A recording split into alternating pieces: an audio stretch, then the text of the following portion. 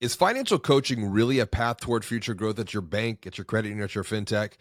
And are there strategic elements that need to be put in place before a financial coaching program can first be developed and then expanded? Well, let's find out together on today's episode of the Banking on Digital Growth podcast.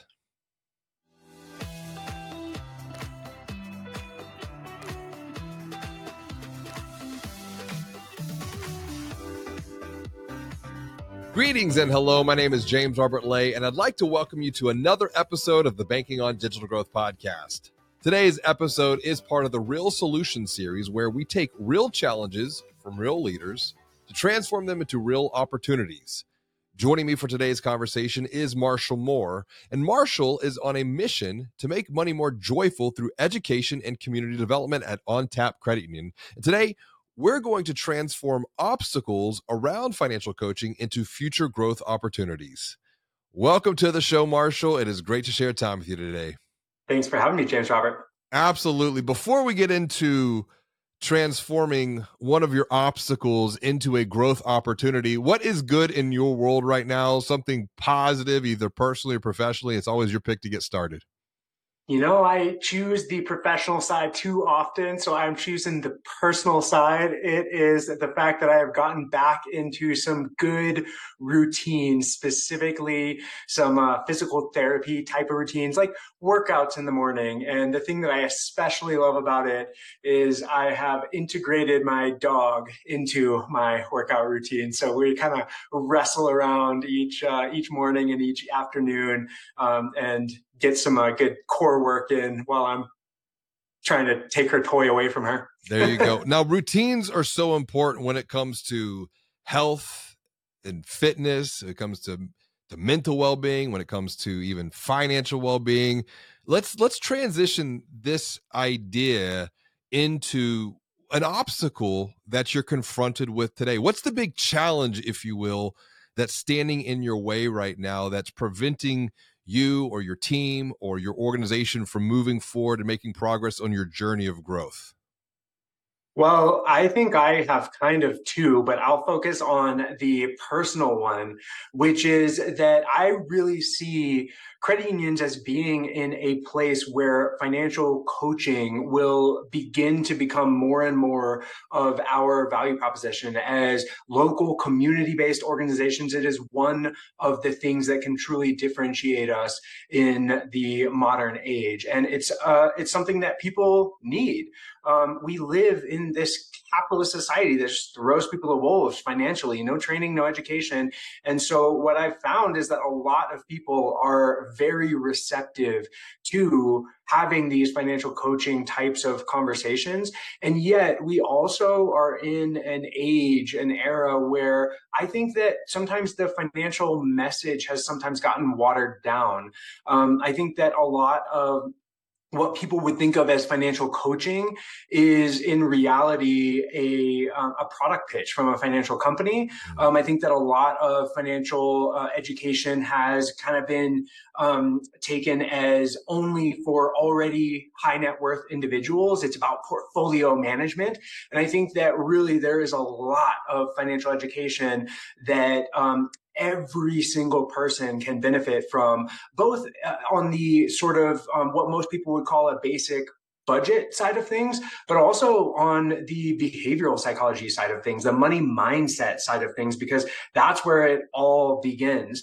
And so I think the challenge that I'm facing is that in this modern age, it feels to me like there is a multi-front war being fought for our attention, and most of us are losing it. And so, you know, when you go out there on a daily basis, you have to figure out to choose what to be paying attention to. And so, without going any further, I think that the question is really surrounding how do we bring this type of a conversation that has that bit of stigma to it already into the eyes of the communities that we're serving, and make it something that we can actually talk about, we can actually discuss, and people can spend their precious time attending to. So this is a great way to start.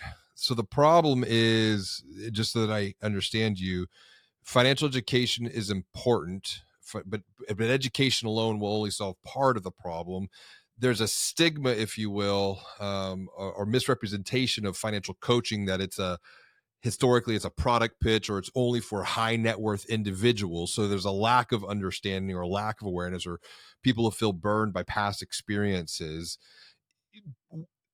But before I share maybe some possible opportunities to transform this obstacle here, why is this important? Because I think, anytime that we're confronted with a big challenge, the deeper that we can drill down into why this is important and what's the pain behind the pain, that does provide an opportunity in and of itself there. So why is it important that we just pause and think about this in this conversation today? And maybe for those who are watching or listening as well, what happens if we don't, Yeah. a better way to frame it, what happens if we don't solve this problem? Yeah, totally. I think that is a good way to frame it. And I think that ultimately it's because our finances are intricately interconnected and tied to every other part of our lives. There's studies out there that say that people think about their finances in an anxious way or a stressful way 7 times a day.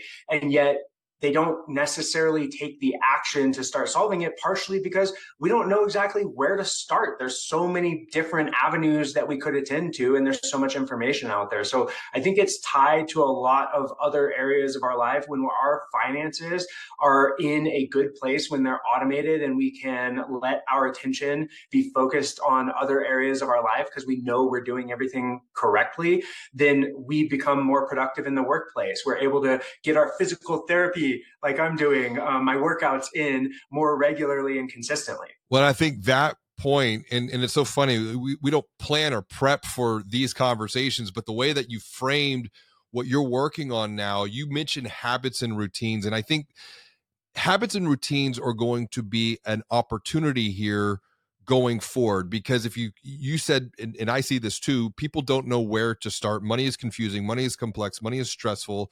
I don't even know where to begin. So where am I going to go? I'm going to go to Google, maybe. I'm going to go to YouTube, probably. I'm going to go to FinTalk, or TikTok, most definitely. And we're starting to see these transformations of consumer behavior, particularly within the millennial demographic, all the way down to Gen Z. But even then, that's not. I think we have to be mindful that, well, that's just TikTok. That's just a Gen Z conversation. Or that's just a millennial conversation, which is not true. Patty Asai, who is an SMB commercial lender, she is leading the way here. And she is not in either the Gen Z or the millennial demographic. And she, as a commercial lender, Duchess of Decorum is her handle.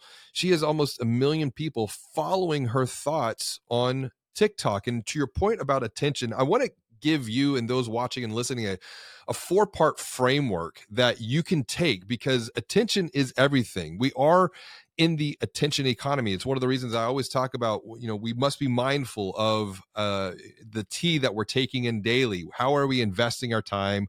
Where are we spending our energy? And what are we paying attention to? Because each one of those are going to directly influence the work that we're doing, within a financial brand, but also how the work that we're doing is being received by those that we're looking to help. And so a 4-part framework here is around, I would say, attention first. It is obviously going to be content, showing up frequently, consistently where the people are, but not just as a brand, as an individual. And I know you're already doing this work, kind of just knowing your background and where you've been, which is fantastic, because, and this is a bit of a controversial subject, people are going to connect with people. People are not necessarily going to be connecting with the brands. We know from different studies, I want to say it's like, and this was from a Facebook study, 92% of millennials do not trust traditional financial brands for information. And that's one of the reasons we've seen the rise of FinTalk over time. So we go from content. How can that content then be repackaged into curriculum? Because the content is really, that's the point of the attention. That's the attention getting, if you will. The curriculum, though, is repackaging all of that content into something that is a bit more consumable over the long term. Maybe it's a 3-part course or a 7-day challenge, just something along those lines that's like a breadcrumb. Because back to the point of habits and routines, that's the next step here. The next step, habits and routines, it's community. So community, bringing people together, whether that be digitally connecting them or in the case of the work that you're doing, bring them together physically in the real world to connect, not to commiserate on how bad things are, but to provide an opportunity for them to connect at a human level to say, hey, you're not alone on this financial journey. There are people just like you who have real challenges, who are struggling, but you know what? We're going to do this together. It's this essence of community. And I think particularly with community banks and financial and credit unions, that we have to rethink and reimagine what community means now in a digital world. And finally, if you take content, curriculum, and community, coaching is the glue, if you will, that brings all of this together. Now, this is where habits and routines come back into play, because, you know, if you think about community and coaching, you have the ability to coach at a large group level, or if someone wants to go deeper into their unique situation, well, let's create that space for them and provide them with a kind of a VIP program. We're seeing that with the financial gym.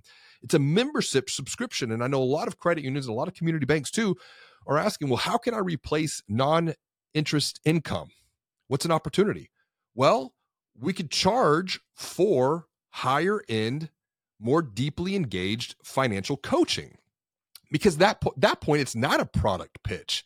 It really puts the best intention behind these people's their challenges, their questions, their concerns, and provides them with a path forward. And maybe our financial products aren't what they need. And if we can objectively let them know that we're putting their interests first, almost like a fiduciary to a degree, I think that really builds a deep level of trust going forward. And then they tell their friends, that builds the community.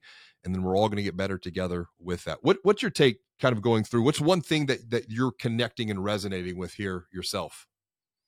I mean, it's interesting because I think all of these are things that, I mean, as you know, I am actively engaged in doing, but putting it into this framework for me, it wasn't so much any of the individual pieces of it, but the idea of kind of stringing it together as a framework. And obviously it's not going to necessarily be a sequential framework, but almost thinking about it in a sequential manner for me, I think is interesting and useful, just because it almost lets me identify where I should be focusing and when. Sometimes you get caught up in the in which part should you focus on. And to be honest, one part that is a challenge is content is something that I have gotten to the point where I'm much better about doing, but there's so many different platforms that you could be posting on. I hit upon a group that is much more millennials and Gen Z when I'm on Instagram, but I haven't necessarily developed that platform beyond as much beyond the personal level. So I won't go into that too much further. That could be a topic. I want to pause though on that, because I think if someone who is watching or listening, they're feeling the same challenge and struggle, like, where do I get started with this? Because there are, you know, you've got TikTok, Instagram, Facebook, LinkedIn, YouTube, Reddit. I mean, and we could continue to go into kind of all of the other niche ones. My thing is, you pick one and you focus on it. We forgot Twitter, we forgot X, for that matter. It's very challenging to try to get into every single platform all at once at the very beginning. Habits and routines. It's like, for example, I teach a methodology called the 3-2-1 contact system. Basically, you make 3 contacts a day. You comment on 2 other people's posts, and then you just create your own unique original content.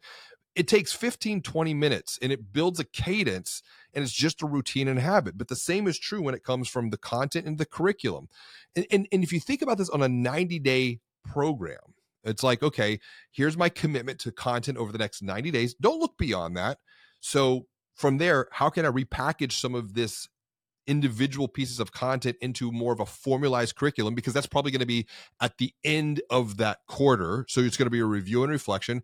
It's like, what really hit, what really resonated, because then you're letting the marketplace determine what the curriculum should be based upon what you're sharing into the marketplace, because it's real-time feedback. And then, and you don't have to necessarily wait till the end of the 90-day period. Maybe it's the end of the 30-day period. And so you're starting to create curriculum for that particular quarter.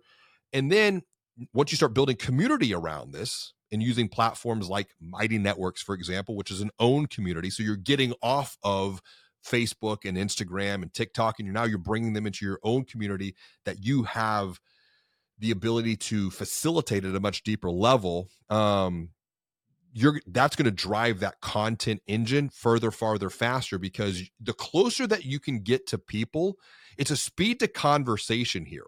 I mean, even taking this series of, real solutions, bring people on for 15, 20-minute conversations.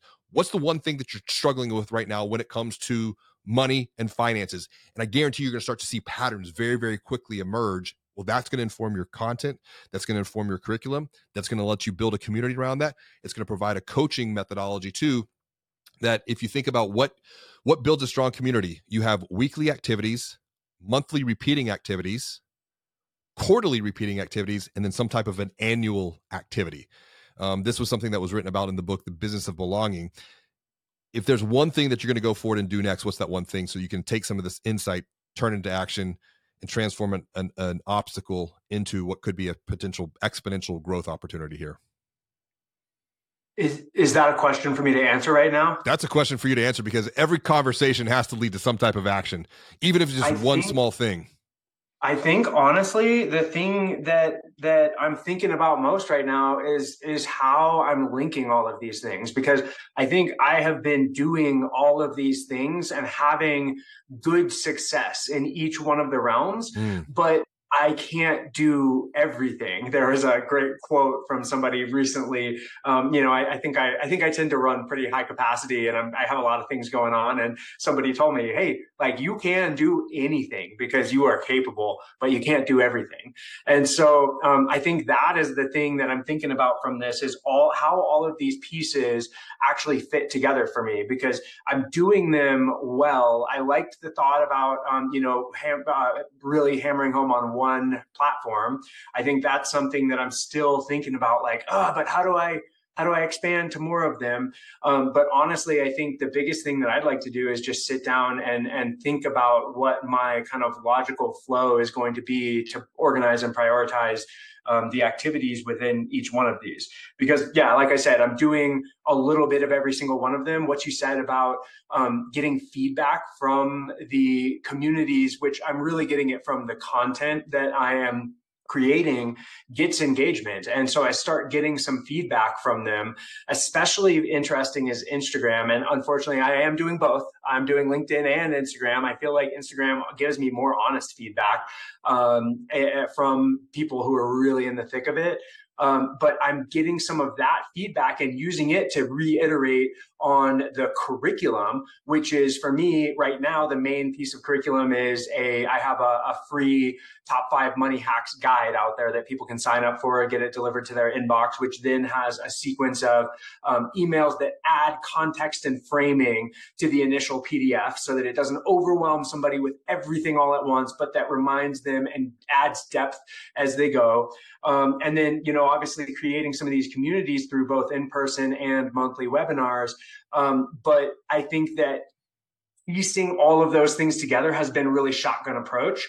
And so I'm thinking more about what my logical flow of things is going to be from this. And to be honest, I think I'm gonna have to sit down and do some work around that. I'm gonna push back on one point you said around community and monthly webinars. Webinars, when I hear that word, because it's a matter of perception, I hear one person talking at me. When I hear the word workshop, now we're working to solve solutions together, because now it's not just from someone at the front of the room kind of broadcasting out. Now you're getting that more communal dialogue. Something else too, is you're talking through that.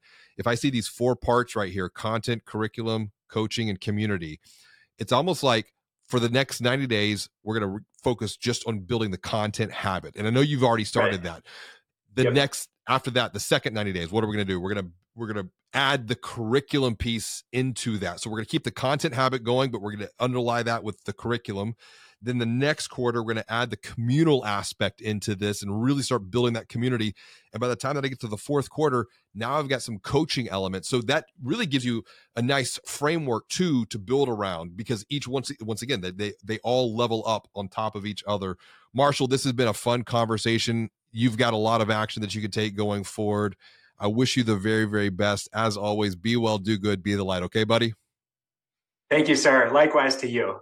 As we wrap up another episode of the Banking on Digital Growth podcast, how might you be able to capture the attention of prospective account holders to guide them along their financial journey through a mix of content, curriculum, and community that is all supported by coaching?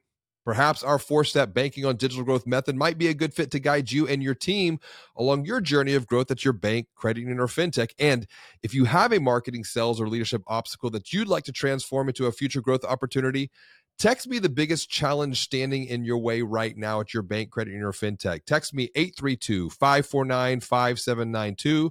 Once again, 832-549-5792, and we'll talk through this obstacle to transform it into an opportunity on a future episode of the Real Solutions series, where we take real challenges from real leaders like you to transform them into real opportunities. Until next time, and as always, be well, do good, and be the light.